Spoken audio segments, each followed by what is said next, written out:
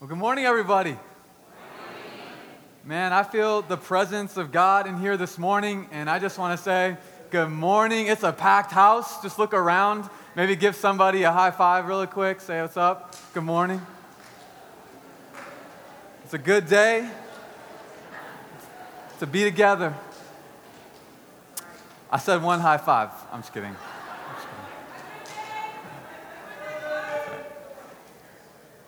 Well, actually yesterday, just got back from preteen camp, and it was amazing. My first time being a counselor up there, and you've maybe heard of the term jet lag. I think I have something called camp lag today. I'm lagging behind on some sleep, but I'm excited. And really, I feel like going to preteen camp as a teen minister was probably one of the most incredible investments that I could ever make in what I do. It was an amazing, amazing time. I had a blast, and this was actually right here. This was my cabin right here. These are my guys. Great kids. We had an amazing time out there. I just hope that you never have to smell what I smelled in that room this week. But hearts were changed, which is the good news. And it was just an incredible time. I had a blast up there, and I'm definitely thinking about doing it again next year. Thinking about it, but I'm pretty sure. And today, we're continuing a series that we started last week called Connect. And I thought Anthony did an incredible job last week. And he talked about our connection to God. And I really appreciated his message. And today we're going to talk about our connection with our family. And I just was thinking about it this week. You know, many of us, I hope that many of us in this room learned the ABCs. You know the ABCs, right? ABC. There's 26 letters in the alphabet. Okay, like one person raised their hand. I was just confused. I think we all know the ABCs. But I wanted to introduce this idea of the ABC. And that's the need that we always be connecting. Always be connecting. It's a new ABC. But I feel like God in our church and just globally desires for us to be connected. It was Jesus' greatest prayer. In John chapter 17, he said, Father, I pray that they are one as we are one, that they would be connected. To always be connecting, the ABC. And so if I could have everybody reverse your posture and stand on up really quick as we read the Word of God together this morning. Yes, we participate in this church. I believe our posture is important to God. And when you're standing there and you're expectant and you're leaning in, I believe God will do incredible things in your heart. And so in John chapter 1, verse 14, it says, the Word became flesh and made his dwelling among us. We have seen his glory. That is the glory of the one and only Son who came from the Father, full of grace and truth. Can you say that with me? Full of grace and truth. Come on, somebody. Verse 15, John testified concerning him. He cried out saying, this is the one I spoke about when I said, and he's about to drop a flow on you. He says, he who comes after me has surpassed me because he was before me. That was tight, wasn't it? Out of his fullness, we have all received grace in place of grace. Already given. For the law was given through Moses. I went too quick. The law was given through Moses. Grace and truth. There it is again. Grace and truth came through Jesus Christ. No one has ever seen God but the one and only Son who is himself God and is in closest relationship with the Father has made him known. I love that verse. I love that verse. John says that no one has ever seen God, but then again, if you've seen Jesus, you have seen God because Jesus is God and has made him known to you. Can God get an amen? I don't need one, but we should say amen to God's word. You know, it's so exciting that we have an example of how God would function relationally on our planet. How would he connect with people? How would he relate to people? How would he interact with people? What kind of people would he interact with? I mean, these are incredible questions, and yet we have answers in the life and ministry of Jesus Christ, who was the full expression of God. Isn't that awesome? It's amazing. And so I want to just read 3 more verses. I realize you're still standing. I didn't forget. I want to read you 3 more verses, and then we're going to pray and get started this morning. In John chapter 2, verse 23, it says, because of the miraculous signs Jesus did in Jerusalem at the Passover celebration, many began to believe in him. Many began to trust in Jesus. But check this out. Jesus didn't trust them. He didn't trust them because he knew about all people. No one needed to tell him about human nature, for he knew what was in each person's heart. God, thank you for this morning. God, we are so grateful to be here. Holy Spirit, we ask that you would move our hearts this morning. God, as I'm running on a low tank of fuel, God, we need your Spirit always. God, we don't ask you to be with us. We want to be with you, God. We're not asking you to follow us around. We want to follow you, God. We want to be so in tune with you, Father. We want you to be the center of everything that we do in our life. Speak to us today.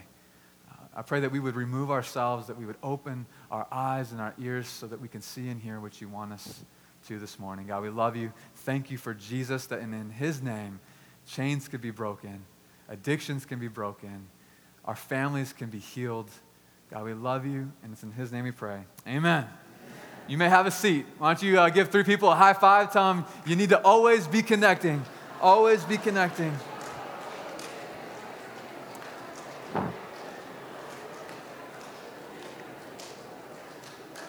Awesome. I want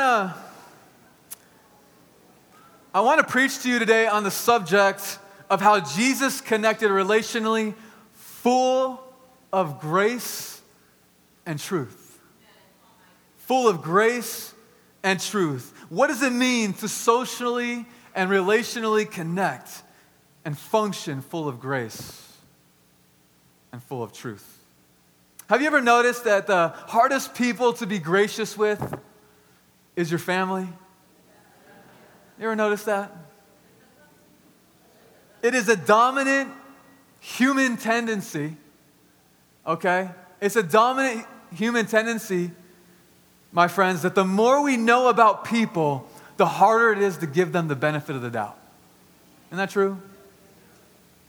Have you discovered this? Is this your tendency as well? Like, I got to admit, when it comes to being gracious and kind to perfect strangers, I'm batting nearly 1,000. I'm nearly perfect in that regard. I'm the kindest person if you're a perfect stranger. I really am. I mean, you could totally be mean and negative and ugly about life, but I'm like, they're probably just having a bad day. Just having a bad day. God bless them. God be with them, right?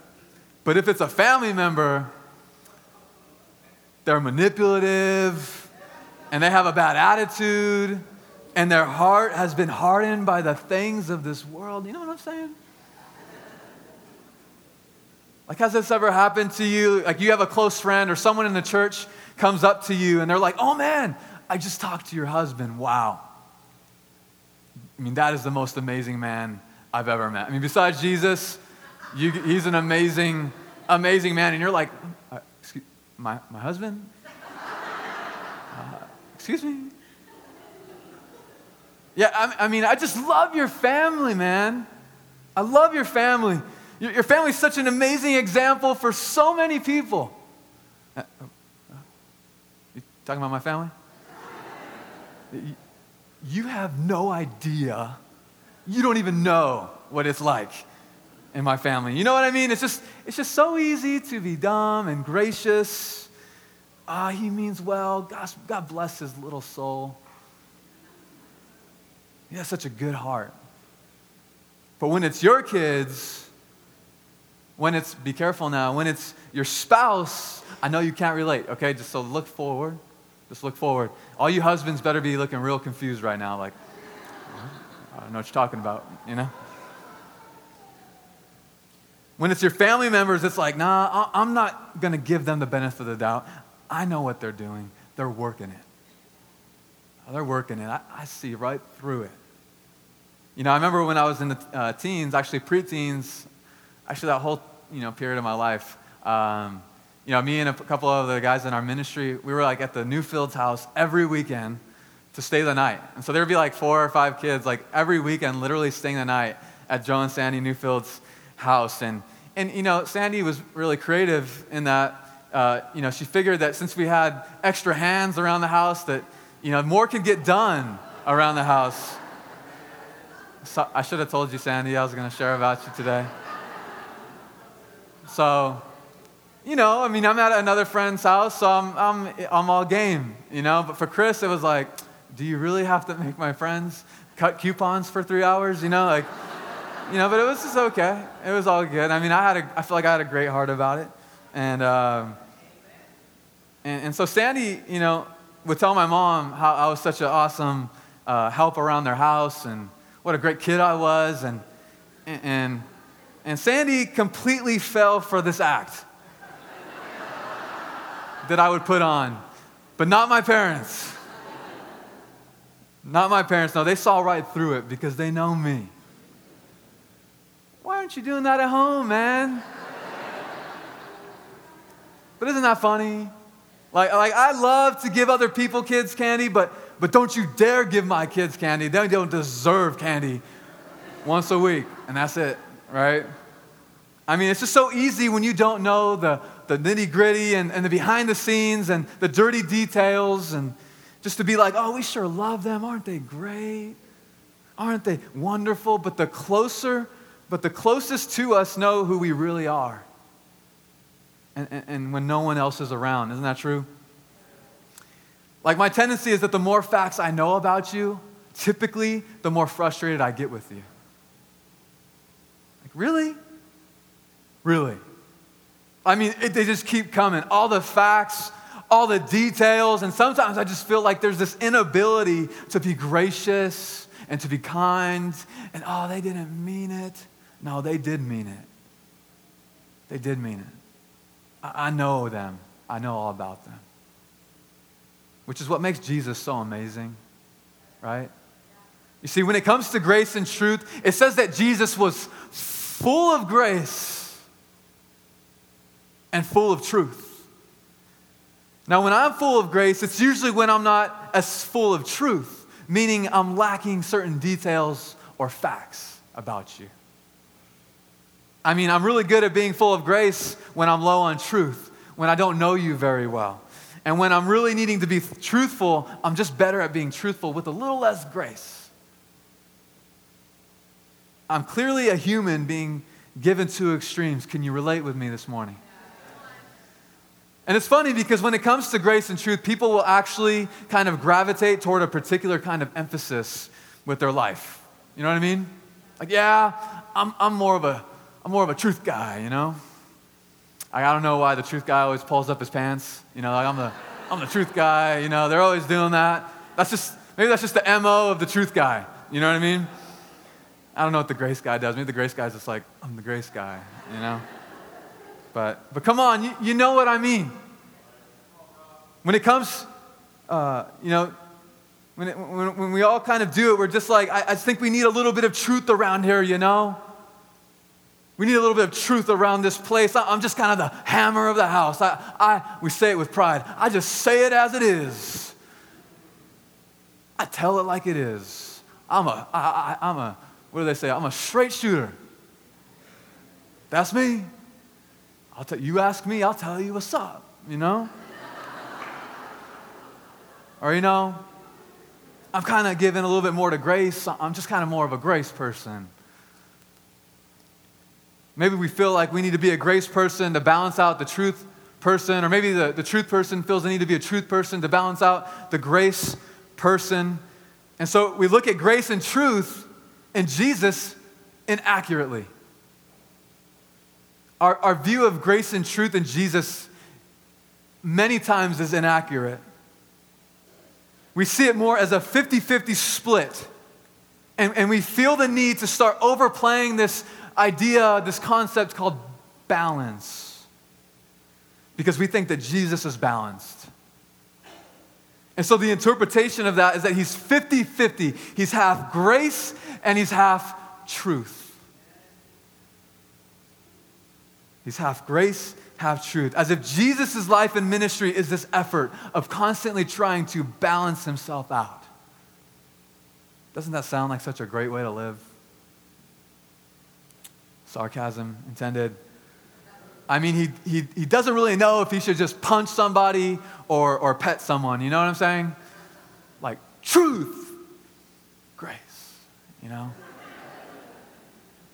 And that's how we kind of interpret Jesus. Well, he's grace and he's truth. And so if we're going to be like Jesus, then we're going to need some grace and we're going to need some truth. And so right now I'm going to be the truth, but in a moment I'll be back and I'll be grace. It's like good cop, bad cop. Like, which one are you today, Dad? Trying to raise our kids in the balance of grace. Trying to live in a household of roommates with a balance of grace and truth. And if we're not careful, we have this picture of Jesus like, Jesus, what are you doing? I'm just trying to nail down this grace and truth. I'm trying to balance it out. No, Jesus was just himself. He was just himself.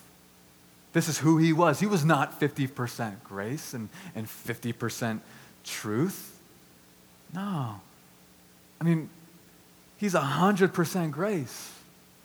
And he's 100% truth. He's the fullness of both. By the way, all of human history, since the beginning of time, we were anticipating when 100% truth would finally collide with 100% grace, and it happened in Jesus. It happened in him. Finally, grace and truth, they met, and they were 100% fully grace and fully truth. I mean, what does this tell us about Jesus? It tells us that he sees the truth about you fully. And yet he fully extends his grace to you. Wow. That's amazing. He knows what you've done. He knows what you're doing right now that nobody else knows about in your life. And he knows what you're going to do. He knows all the nitty gritty. And the more facts and the more truth and the more that he knows about you never changes his willingness to fully extend his grace to you in your life.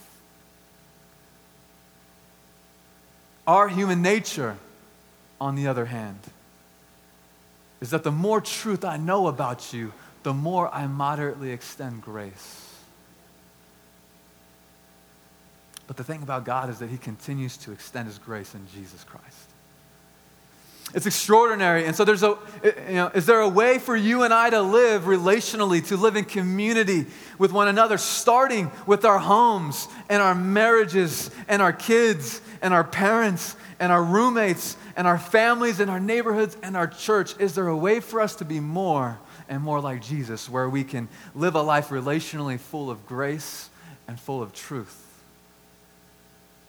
And what you need to know is that at no time in Jesus' life and ministry was grace and truth ever opponents or ever balancing. They were married and woven together perfectly. Grace and truth. Now, I want to say that in order for us to fully grasp and understand this unique fullness and relationship of both grace and truth, in order to understand it, we must come to the reality that there's an element of mystery here that is very real. It's similar to the Godhead, God the Father, God the Son, God the Holy Spirit. They are distinguishable yet indivisible. And when it comes to grace and truth, they are distinguishable within the life and ministry of Jesus, yet they cannot be separated. They cannot be divided. And so there's an element of mystery in all of this, but as you start reading John chapter 2, these three verses that we read just kind of jump off the page.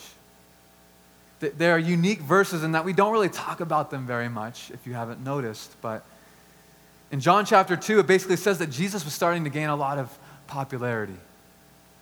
He was trending on Twitter. His amount of followers on Instagram was increasing by the minute. People were like, whoa, we like this guy Jesus. He performs miracles and signs and wonders. This guy is awesome. We love Jesus. And essentially people were coming out of the woodwork basically going, I'll be your manager, I'll work with you, and we'll go on the road. It'll be amazing. We'll be better together, me and you. It'll be awesome. It'll be great. And John tells us that Jesus didn't commit himself, that Jesus didn't trust them.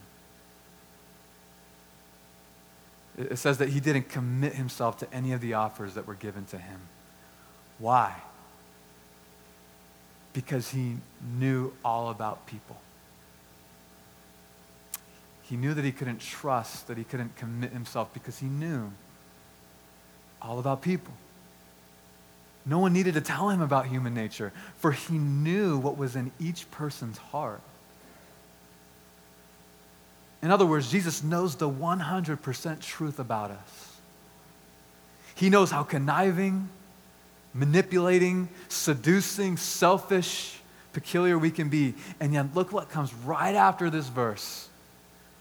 In fact, I really think that after John chapter 2, verse 25, before John chapter 3, verse 1, between these two verses, you could just put a for instance.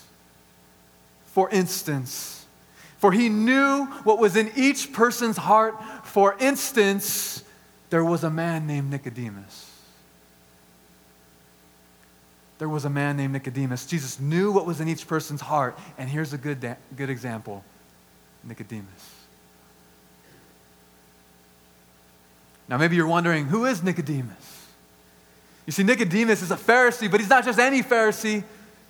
He's a member of a strict group of Pharisees called the Sanhedrin, meaning he knows the Torah better than he knows the back of his hand. Nicodemus is not the kind of guy that you want to run into when you're not on your A game spiritually and you're not obeying the law. Nicodemus has punished people. Nicodemus is loading expectations and demands on people according to the law. This is Nicodemus. And apparently Nicodemus is also a coward, because he wants to check out this guy who is claiming to be the Messiah, but he wants to do it so that none of his Sanhedrin buddies will see him doing it. And what I find so ironic is that Nicodemus wants to meet the light in the dark. So I don't really know how he and Jesus actually set up this appointment, but I do have maybe a few ideas. I think Nicodemus probably feels pretty privileged. I think he rolls out of bed every morning with a smile on his face. I think he feels like he has quite the social status and that he's well respected. He's part of the Sanhedrin, for crying out loud. It's kind of a big deal. He probably imposes himself on Jesus and assumes that Jesus will meet with him and says, hey, look, I need to meet with you at a very inconvenient hour. There is no electricity, and so when the sun goes down, I would like to meet with you by candlelight so that nobody could see us. And right about that point, I go, not going to happen, Nick.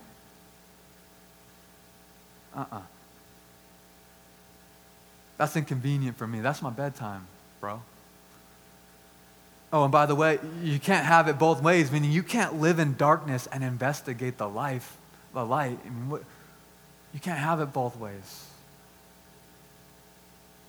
But Jesus says, all right, I'll have an appointment with you. I'll meet with you at a bizarre time of the day. I'll meet with you by candlelight and we'll talk.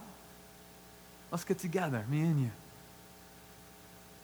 And I just want you to know that Jesus is not being worked here. Nicodemus may think he's working Jesus, but you can't work Jesus, y'all. You can't work him. He knows. Hey, I just want to kind of hear your heart, Jesus. I kind of want to hear where you're at, just kind of hear what your plans are for the future politically and socially and economically. And I would just love to get together and talk Torah. You cool with that? He thinks he's a smooth talker, nailing down an appointment with Jesus. But the Bible says that Jesus knew what was in man. He knew what was in people. He knew what was in Nicodemus. He knew what Nicodemus was doing. He knew that there was some manipulation going on here, but he says, yeah, let's go ahead and meet. I see what you're doing, but let's get together.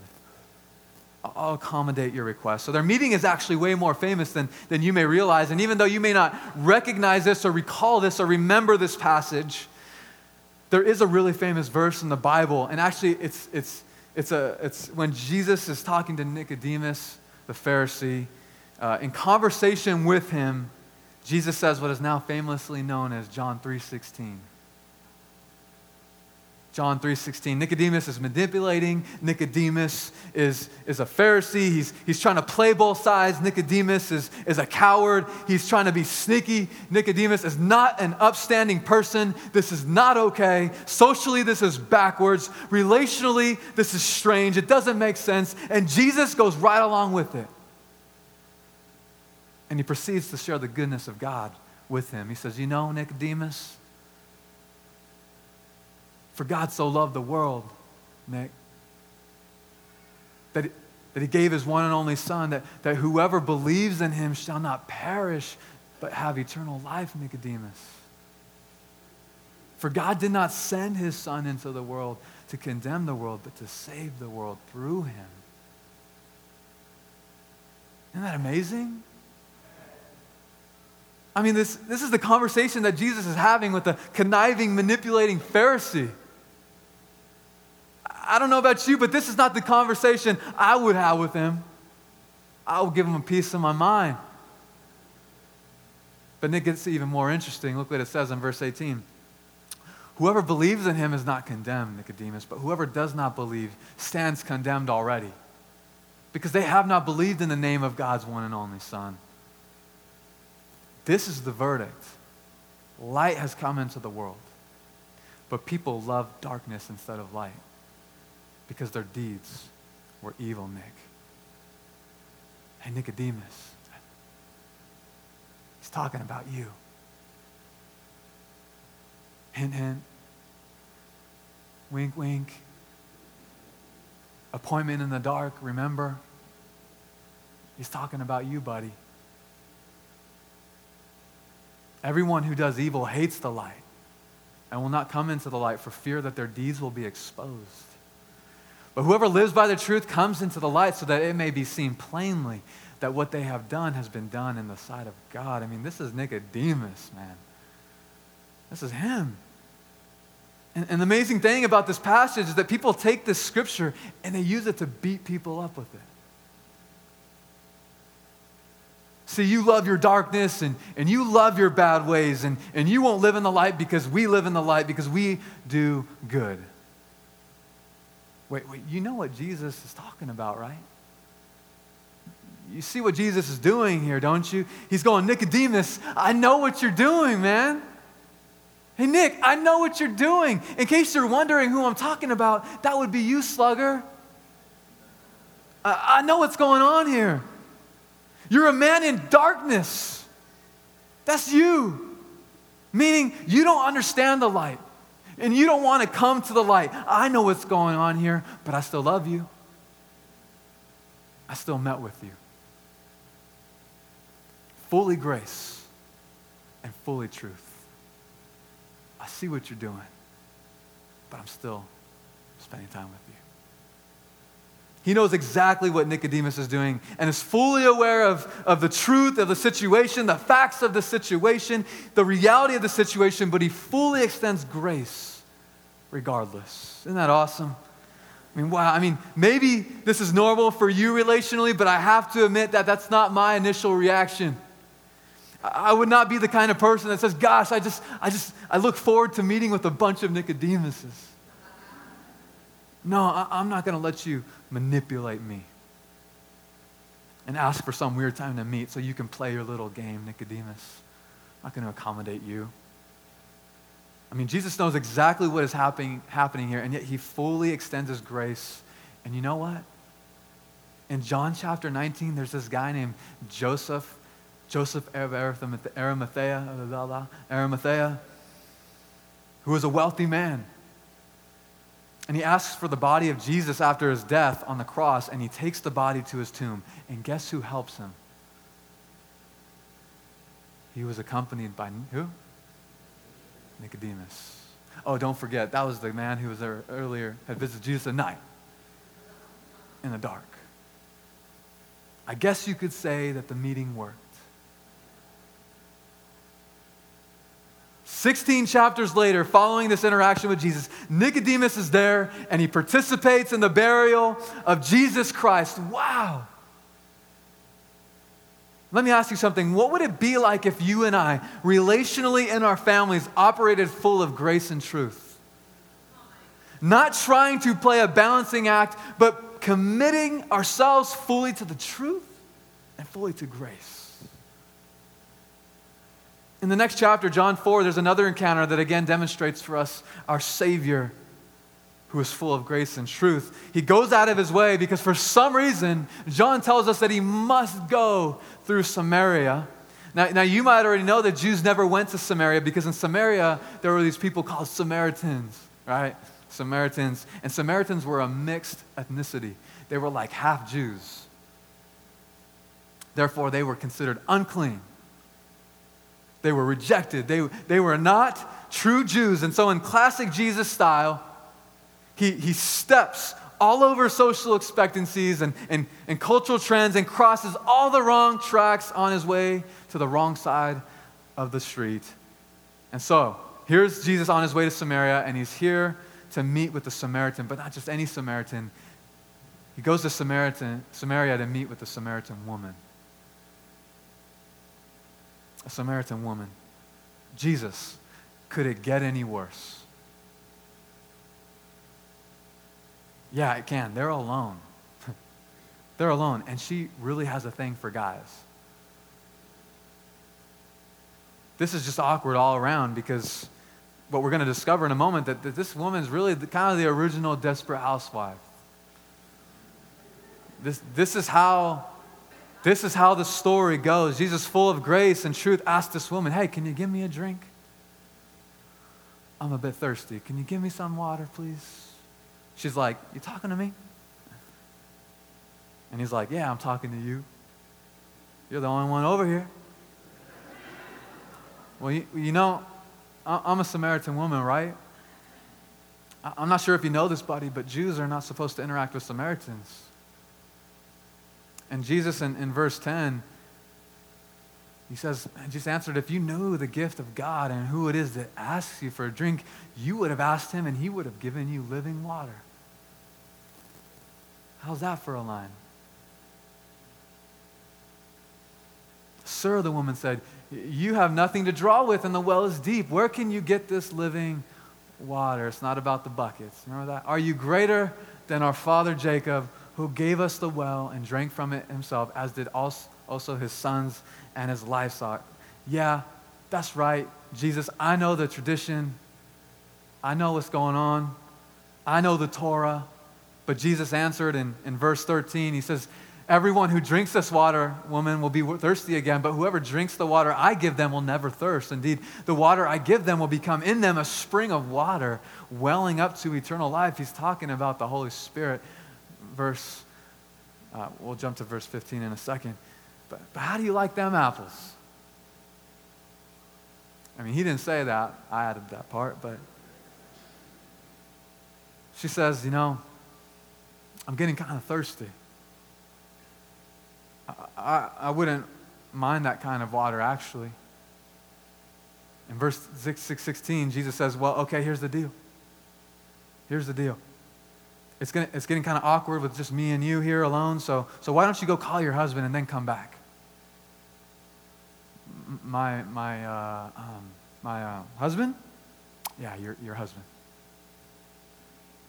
Right. Well, you see, the thing is, I don't really have a husband. Jesus says, yeah, that's true. You're right. In fact, you've had 5. And the 6th you're sleeping with right now isn't even your husband. How's that for some truth? in which she says, I'm kind of getting the feeling that you're a prophet. Okay, now so far in our scene, there's this enormous amount of tension that has been built. We have established that our sweet little Samaritan lady has actually had a lot of dudes, 5 marriages to be exact, and now she has a live-in boyfriend. Like, this is like a reality show gone wild, because this is now about her and her issues. And notice the next verse, in verse 20. Our ancestors worshipped on this mountain, but you Jews claim that the place where we must worship is in Jerusalem. Now, if I'm Jesus, I smell it out right away. I know what she's doing, right? I know this trick. It's called religious diversion. I've seen it before, We're talking about 1 or 2 or 3 or 4 or 5. We're talking about 6 dudes. 6 dudes, and your issues and your problems, don't you start talking about mountains and worship and religious traditions, okay? I see what you're doing. I know you're trying to distract me so that you can change the subject and take the focus off yourself. I see your trickery here. Jesus, she is clearly trying to step around the issues. Call her on it. Lay it on her. Call her bluff, because that's what I do when I get the details and when I know the truth. I mean, you better bet I'll use it against you just to prove to you I know all about you. I know you. Yet Jesus, full of truth but full of grace, says, all right, you want to talk mountains and worship? Let's talk mountains and worship. Verse 21. Woman, believe me, a time is coming when you will worship the Father neither on this mountain nor in Jerusalem. You Samaritans worship what you do not know. We worship what we do know, for salvation is from the Jews. Yet a time is coming, and a time has come now when the true worshipers will worship the Father in the Spirit and in truth, for they are the kind of worshiper the Father seeks. God is Spirit, and His worshipers must worship in the Spirit and in truth. These are some of the most incredible scriptures on worship in the entire Bible. And it's an effort by a desperate housewife to get the attention off her sin. Like, isn't this great teaching by Jesus on worship, everybody? In which most of us would be like, no, this is poor leadership. You got duped and you got tricked, Jesus. This is not the time to talk about worship. This is about her 6 guy friends. And yet Jesus is in no hurry. He's fully ready to extend His grace in all of its fullness. The woman said, I know that the Messiah called Christ is coming. When He comes, He'll explain everything to us. Obviously, this woman didn't really want to talk about worship because she kind of ends the conversation. Yeah, totally. Yeah, that's great. It's great. Yeah, whatever. The Messiah is coming and He'll explain everything. Yeah. Then Jesus declared,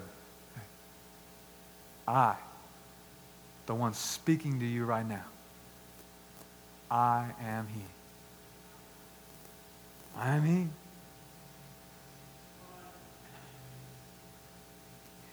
Wow, that's just not how I would have directed that conversation if I had known everything about this woman. But there's Jesus fully extending His grace to this woman, and it becomes pretty clear that His approach was effective because not only did this woman change her life, but a bunch of her friends' lives were transformed by Jesus as He connects socially and relationally, full of grace and full of truth.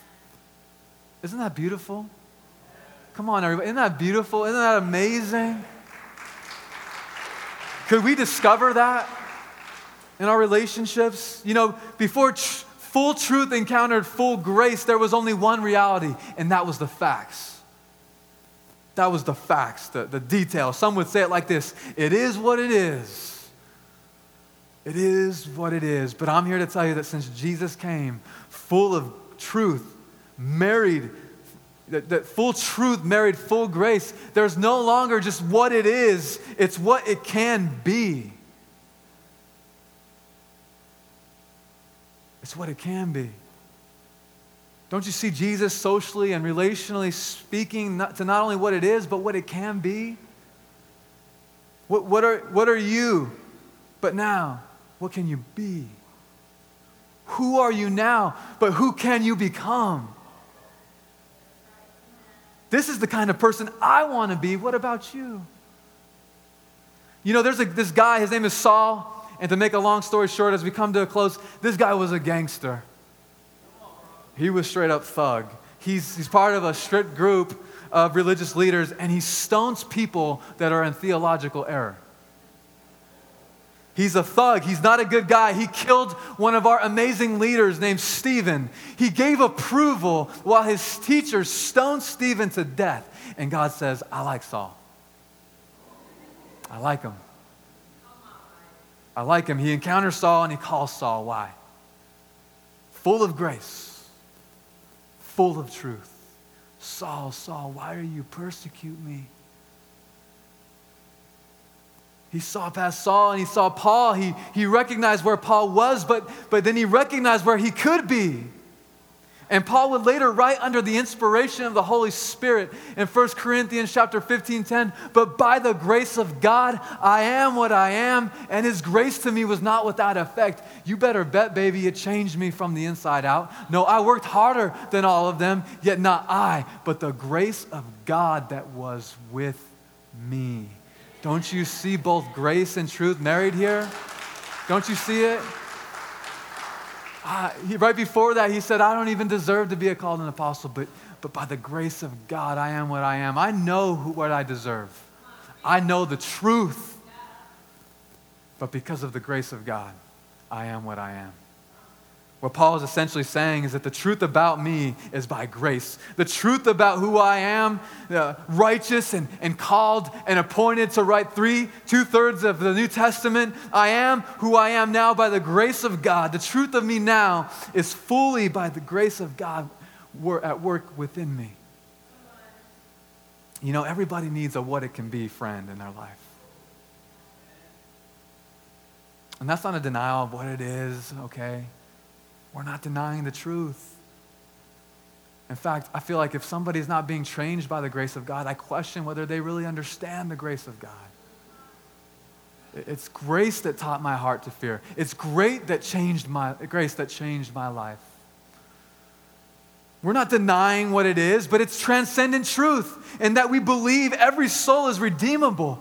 We believe that every life is transformable. We believe that every life can go from glory to glory, strength to strength, grace to grace. I feel like some of us need our spouses to be a what it can be spouse. You know the dirt about your spouse. I know you do. In so many marriages, we harp on the negatives. But are you believing in greater for that person? Are you seeing past the current state into the future condition? I mean, what if we developed in our community, what if we lived in a whole community where marriage and parenting and kids and family and friends and roommates, we all developed a what it can be kind of relationship? Man, I just believe that God's going to do this in your life. I realize where you are right now. I'm not denying where you are and the fact that you need to repent of that sin in your life because it's a problem and you need to ask that person forgiveness. But Jesus has already forgiven you and he loves you. And the rest of us, we're still in the process of forgiving one another. And that might be a part of the journey and the process for me, but where you are right now is not where you're going to end up. I'm going to make sure of it, that you're not going to stay where you are. I'm going to help you get to where you can be. And I believe in what it is, not what it is right now. I believe in what you can be. Fully aware of the truth, but fully extending grace. Isn't that beautiful? So would you close your eyes for a moment as we close? Close your eyes for me. Jesus knows if your eyes are closed. Maybe you're here today and you say, you know, Mike, I've gotten a bit critical of my wife. I've gotten a bit critical of my husband.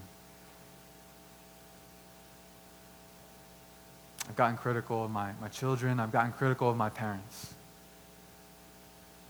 And maybe in the name of truth, you've gotten a bit rigid and judgmental and heavy-handed. And so I just want to pray in Jesus' name that the Spirit of God would give you power to live like Jesus lived. So you can be that person who lives full of truth, but full of grace.